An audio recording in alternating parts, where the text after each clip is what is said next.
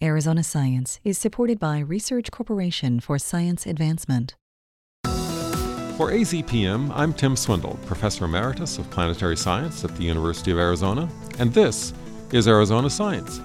Joining me today is Buell Januzzi, Director of the university's Seward Observatory and a member of the Board of Directors of the Giant Magellan Telescope, or GMT. Welcome, Buell. Great to be here, Tim. Buell, I know the Mirror Lab here is now working on the final mirror for GMT, so I'd like to talk a little bit about the telescope. With telescopes like Hubble and James Webb in orbit, what is the role for a telescope on the ground like GMT? That's a great question.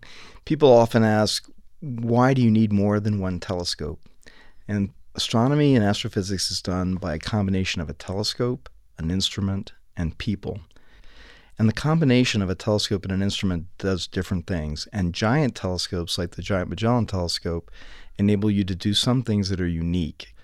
One of those is to gather more information, more light per unit time than a smaller telescope.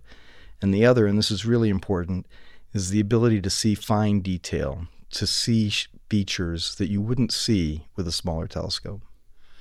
GMT is located in Chile rather than someplace like Kitt Peak. Why is that? In order to see the whole universe, the whole night sky, you need to have telescopes in both the northern hemisphere and the southern hemisphere.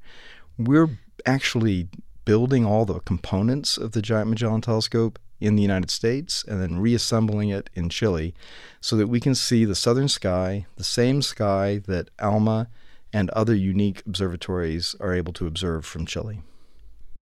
How does the image quality of GMT going to compare to something like Hubble? So if you go out on an early evening and look up with your eyes, you're going to see the planets as little dots because your ability to see fine detail is limited by the size of your pupil. But if you had a large telescope, you see finer detail, and it's directly proportional to how big your main mirror, your primary mirror, is for the telescope. The GMT is 25 meters in its primary mirror.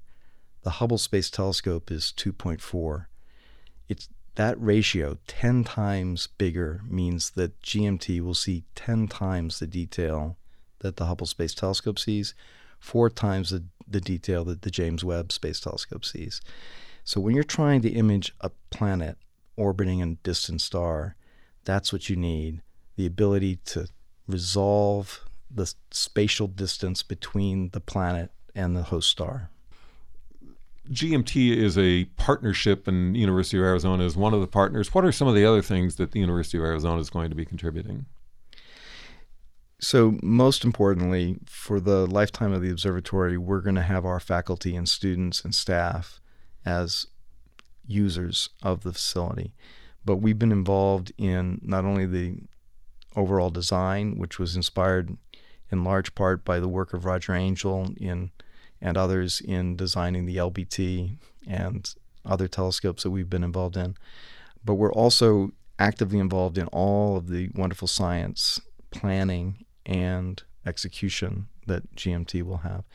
This is studying exoplanets to the first stars forming in the universe, to finding the optical counterparts to neutron stars that merge. It's a very diverse set of science cases. I am quite sure our colleagues in our sister department, LPL and Planetary Sciences, will use GMT to learn new things about our solar system as well. How soon will GMT be coming online? Always a sensitive question. Not as fast as we would like. Building these giant observatories is in many ways modern cathedral building. We are building for the next generation. So we started developing the technology that's going into the GMT almost 40 years ago with the creation of the Mirror Lab, which is making the primary mirrors. We won't finish until the early 2030s when the first instruments are being commissioned. So frankly, I hope to be retired by then, but our current undergraduates will hopefully, some number of them will have gotten involved in astronomy and be lining up to use the GMT. It's a fascinating project. Thanks for coming in, Buell. Thanks, Tim. Our guest today has been Buell Januzzi, an astronomer who is working on the upcoming Giant Magellan Telescope. This is Tim Swindle, and you have been listening to Arizona Science. You can also listen to this and other Arizona Science segments by going to the AZPM website at azpm.org.